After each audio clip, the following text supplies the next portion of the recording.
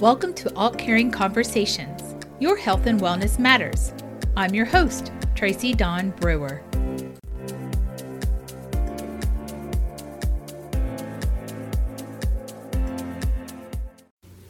On today's episode, we have Dr. Johnson from the Altman Sleep Lab. Dr. Johnson shares some high-level insight on sleep conditions, helpful hints on getting good sleep, and his insight on everything from naps to sleep quality. We know you'll find this interesting and informative and encourage you to look into meeting with the Altman Sleep Lab if you feel the need to seek medical help regarding your sleep. Welcome to a new episode of AultCaring Conversations. Today we have Dr. Johnson with us. And Dr. Johnson is an internist, primary care medical director, and sleep lab medical director with Altman. And Dr. Johnson, would you mind sharing with us a little bit about your time with Altman and your path to being the director of the Altman Sleep Lab? By all means, and thank you for having me on the podcast. So I've been with Altman for over 30 years, mostly as a practicing internist. And now for the past 15 or 20 years, I've been the medical director of the primary care physicians, and also for about the same length of time, the medical director of Altman Sleep Lab. That started over 20 years ago when Altman was first trying to decide if they wanted to have a sleep lab. They asked me to head up a committee to see if we should make the decision to go ahead with it or not, and we did. And I became very interested in sleep medicine then. And when Altman did have their sleep lab in place, they asked me to be medical director, and I've been medical director ever since. I'm also happy to have your insight on sleep. While we were preparing for today, you shared that you're always looking for ways to encourage better sleep. So I'm really glad to offer this episode for our listeners for that very reason. And you mentioned never underestimate the importance of 8 hours of sleep. Where did that number originate? So that number has been around for a long time. It's thought that adults over the age of 18 really need 7 to 9 hours of sleep, maybe 7 to 8 hours once you get older, like older than 50 or 65. So there have been committees of sleep experts that have reviewed the hundreds and hundreds of articles on the benefits of sleep and have come up with the fact that getting 7 to 9 hours of sleep is best. And what these articles talk about aren't just feeling good during the day and less sleepy and more alert, but there's all these other functions of the body that seem to improve with 7 to 9 hours of sleep. And we'll talk about these a little bit more later in the podcast. A lot of them fall under 3 categories: either heart disease, depression, and problems with your immune system. So I think the immune system is actually one of the most interesting and important. And the immune system is involved not just with fighting infection, but it's also involved with fighting cancer. And there's some evidence that certain types of cancer, like breast cancer and prostate cancer and colon cancer, are more likely to occur in people that don't get enough sleep. So there's really like 2 main categories of needing 7 to 9 hours of sleep. One is so you feel good and you have plenty of energy, but the other is all these medical diseases that over time can occur if you don't get enough sleep. Wow. Yeah, those are some amazing benefits. I didn't know about that at all. So that's very interesting. And for some of us that maybe can't get those 7 to 9 hours, can we really catch up on sleep? So the answer is yes and no, but mostly no. So there was an interesting study that I think highlights this. Well, first of all, from your own practical experience, if you normally get 7 hours of sleep and you pull an all-nighter, like most of us who are physicians have had to do over time, and others as well, and you don't get any sleep one night, you don't get 14 hours the next night. So it's not like you can completely, catch up and make up for it. Okay. So you don't really, catch up. But the question is, do you have to? And the answer is, I think, highlighted in a study where they took people that only got 5 hours of sleep every night, 5 hours of sleep, year in, year out. And they had an increased mortality of over 60%. So when you look at these people over time, they really had more death than people that got longer sleep. And then they looked at people who were able to catch up, so to speak, on the weekend. So during the week, when their work week, when they can only sleep 5 hours, they slept the 5 hours, but then they slept longer on the weekends to catch up. And what happened to them is that the increase in mortality, the increase in death was much, much less, but they weren't as healthy. They had more diabetes, they had more heart disease, they had more depression. So they were in some ways better, but by being able to catch up over the weekends, but they were still less healthy. Okay. That's so interesting. So even the weekend catch up a little bit better, but still it's that steady everyday sleep is what you're getting at. Right. And the way I like to look at it is that, a lot of people think they can get away with 6 hours of sleep. Some people even 5 hours of sleep and they feel good and they think they're fine. But it's a little bit like someone saying, hey, I only need to exercise 2 minutes a day. Well, you probably do have to, that's fine. You can exercise 2 minutes a day. You're not going to be as healthy as you exercise 20 minutes a day or 30 minutes a day. And I think it's the same thing. If you can get by and feel halfway decent on 5 or 6 hours of sleep, fine. But you're not going to be as healthy as if you sleep longer. You're making such a great point. That's a good analogy too. Okay, so let's talk a little bit about naps. Are those beneficial? And if you could give us kind of like a length of a good nap, do you have a number? So if you don't get enough sleep at night, taking naps are very acceptable. And I think the key to taking a nap is that it's not too long, it's not too late, and it's not too often. So what's really recommended is about a 15 or 20-minute nap early in the afternoon and just one nap a day, because otherwise it's going to interfere with your sleep at night. Mm-hmm. If you take a nap too late, it's going to interfere with your sleep at night, too long, or if you take multiple naps. But if you're tired, there's absolutely nothing wrong with taking, a 15 or 20-minute nap, in the early afternoon. Yeah, just to recharge. It's not much time, but yeah, it must, help a little bit. So that's a good number. That's something we can handle. So let's talk about the quality of sleep. What's considered poor sleep and what are the deleterious effects of poor sleep? So I think there's several ways to think about poor sleep. First of all, what would good sleep be? Good sleep would be, 7 to 8 hours and getting the right types of sleep in terms of the different stages. So I think most people know, there's several different stages of sleep. We call them stage 1, stage 2, stage 3, and REM sleep. Stage 1 and 2 are light sleep, and stage 3 is deep sleep. And then there's REM sleep where we dream. And you should have a fairly normal distribution of these different stages. If you don't have any REM sleep, that's not good. If you don't have any deep sleep, that's not good. So poor sleep would be if you don't get the right kind of makeup of the different stages. Also, poor sleep would be if you wake up during the night. So, for instance, if you have sleep apnea, it keeps kind of almost waking you up at night, and it keeps interrupting your sleep, and it's poor sleep.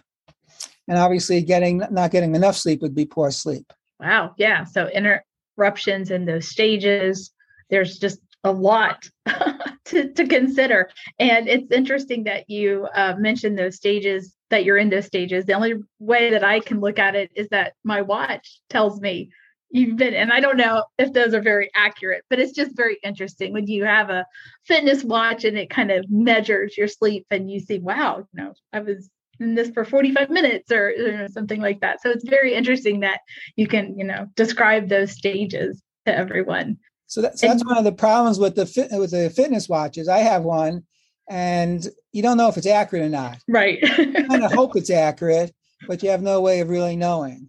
Yeah. And what the stage is supposed to be is that REM sleep is supposed to be between 20 and 25% of the night. Deep sleep is supposed to be about 20% of the night, and the light sleep, the rest of it, which is 50% or a little bit more than 50%. Wow. Okay. That's so interesting to hear that breakdown.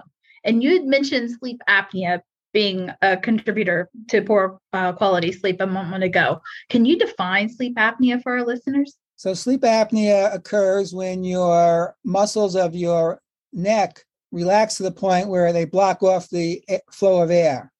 And often the tongue often goes back and helps block off the flow of air. So you can't breathe. Usually you sleep through it. You're not aware of it. It's related to snoring because if the back of the throat closes off partially, you snore. If it closes off all the way, it's sleep apnea. So most people who have sleep apnea also snore because it's all part of the same process. And it disrupts your sleep. You think you're sleeping through it, and you are, but it interrupts your sleep. So you're not getting deep sleep, you're not getting REM sleep, you're not getting the kind of sleep you need. So most of the people that have sleep apnea snore and they're tired during the day because they got lousy sleep at night because of the sleep apnea. Wow. And I know that is a condition that we hear a lot about, but I'm sure there's some others. Can you describe some other sleep conditions that we need to be aware of? So probably for every 10 people that have a sleep problem, maybe 5 or 6 of them have sleep apnea, 2 or 3 of them have not enough sleep. And then maybe there's 1 or 2 that have some of the other ones. So having not enough sleep and sleep apnea are the main ones. But there's some other ones that I'll just briefly mention without really getting into it too much. One is insomnia, which a lot of people have, especially as you get older. There's one called restless leg syndrome, where people at night, when they're trying to get to sleep, have this creepy, crawly feeling in their legs, and they have to keep moving their legs around, and it interrupts them from falling asleep. There's narcolepsy, which is often a genetic neurological disease where your brain doesn't make this specific neurotransmitter, this specific chemical that keeps people awake and alert. And people with narcolepsy are falling asleep during the day, falling asleep while driving, but there's relatively good treatment for it. And there's one last one that isn't that common, but I think it's really interesting. It has to do with REM sleep. Now, REM sleep is when we dream, and we're built so we don't act out our dreams. Like you don't want to be dreaming about getting into a fight and punching the person sleeping next to you, or dreaming about a football game and getting out of the bed and kicking something in the room. So we're basically paralyzed during REM sleep. So we're the breathing muscles aren't paralyzed and your eye muscles aren't paralyzed because REM is rapid eye movement. Your eyes are moving, but almost all the other muscles are paralyzed. And this REM behavior disorder occurs when the other muscles are not paralyzed, and you actually act out your dreams. So people start calling out, people get out of bed like they're part of their dream, and it can be pretty scary. It's usually not serious. Occasionally it can be associated with other medical illnesses, and there's pretty good treatment for it. So if you if you do have this, or if somebody has this, the main problem is danger to the person or to somebody else in the room. There's pretty good medical treatment for this. Wow, that's quite a list, and I'm glad that you're available to discuss these concerns with, because there's a lot that I didn't know about or ever heard before. So this is interesting for our listeners to learn about these. And I think we're, assuming this is regular, day to night sleeping. What about for people that work on third shift or night shifts? Do you have suggestions for sleeping during those non-traditional hours? And so a lot of this is in the medical field. A lot of nurses and even physicians, are working, night shifts. So there's, certain things that people can do. One is strategically taking a nap. If you're going to be going in at 11 o'clock at night, take, a half an hour nap or so at 9 o'clock to try to, feel rested. Having bright light promotes being awake. So if you're going to be working a night shift, try to have the place where you're working really well lit up at night. And the opposite is true also. Like when you come home, a lot of people have trouble sleeping in the morning because it's the morning, it's 9 a.m. and now this is when you're supposed to sleep. So on the way home and when you get home, you try not to have bright light. You keep the lights dim, you wear sunglasses, because the more light you're exposed to, the more stimulated your brain is and the harder it is to fall asleep. So bright light when you're at work to try to stay awake, dim lighting, if you can on the way home and at your house until, you fall asleep. There's medications that sometimes we use to try to keep people more alert at night if they're tired. And sometimes melatonin helps to help people fall asleep, during the day, during the morning when they're trying to fall asleep, when normally you wouldn't at like 9 a.m. I think those are the main things that we think about. That's so interesting. I never even thought about transitioning that light to get to the point to where it's darker and darker for you. So those are great suggestions. I'm going to ask you for a few more suggestions on some different topics. Can you give us some helpful hints on how to get to sleep quickly? So how to get to sleep quickly and how to stay asleep through the night. A lot of people have sleep problems. You don't have that many sleep problems a lot of times when you're young, when you're a teenager in your 20s, and they become more and more, of a problem as you get older. And there's a lot of common sense things. Have the bedroom dark. Don't have a TV in the bedroom. Don't be using your phone. Don't do something really stimulating, before you go to sleep. Do something relaxing. But if you want to take two tips away from this podcast to try to sleep better, these would be the two tips that I would put out there. One is keep to a very, very, very regular schedule. Don't try to vary it. Go to bed at 10 o'clock, wake up at 6 a.m. and try to do that every night and really try to stick to that. Not just on the weekdays, but the weekends also. Get your body used to the time when you want to sleep. And that makes a difference. And the other is keeping your bedroom cool. Your body, as you sleep, the temperature of your body goes down a little bit. And keeping your bedroom about 65 degrees seems to be optimal for trying to get a better night's sleep. Those are great hints. Yeah, very helpful. Those would be the two things I would really concentrate on. Okay. How about sleeping through the night? Is there anything that we can do to help that, or are those suggestions already geared towards that? I think those are the same suggestions, keeping, your sleep schedule exactly the same or as close as possible night to night, as well as keeping your bedroom cool. Obviously keeping it dark, not having things, interrupt you. But I think that's what I would recommend. Okay. What about avoiding nightmares? So is there anything that we can do so those don't happen as often? I think that's a tough problem. Sometimes different types of psychological counseling helps for that. There's a type called cognitive behavioral therapy. And we do have medications that sometimes help for that. It's related to post-traumatic stress disorder. There's medications that are sometimes used for that. And some of them are the same medications. Okay. That's interesting. All right. What about if you sleep with someone who snores? Is there anything that you can do so you don't have to sleep in separate rooms? Yeah, there's a lot you can do. Obviously, snoring is often worse on your back. So if the person can, stay on their side, that would help. They make these wedges that you can put under your mattress, so your head is a little bit higher up than the rest of your body, and snoring is improved with that. And then there's a oral appliance, we call it, like a bite plate, that's very good for snoring. There are also a treatment for sleep apnea. The ones for sleep apnea have to be custom made and are expensive. The ones for snoring often do not have to be custom made, and they're pretty inexpensive. And I think the last thing is, if you know someone that snores a lot, maybe they need to be tested for sleep apnea. Yeah. Maybe the snoring is really just not snoring, but it's part of the sleep apnea, and they really need to be tested for sleep apnea and treated for sleep apnea. And I think most people know that CPAP is one of the treatments for sleep apnea. That does away with the snoring. Very interesting to see how it all ties back to something that maybe we need to investigate a little further, especially with your sleep lab. So I really appreciate your time today and all the information that you shared with everyone. And I will make sure that I have links to the information on Altman's website for the sleep lab in the show notes once the episode is published, so everyone can contact you if they would like to investigate their sleep a little bit more in person. Good. Well, thank you for having me. Yes, thank you. Have a wonderful day. Thank you.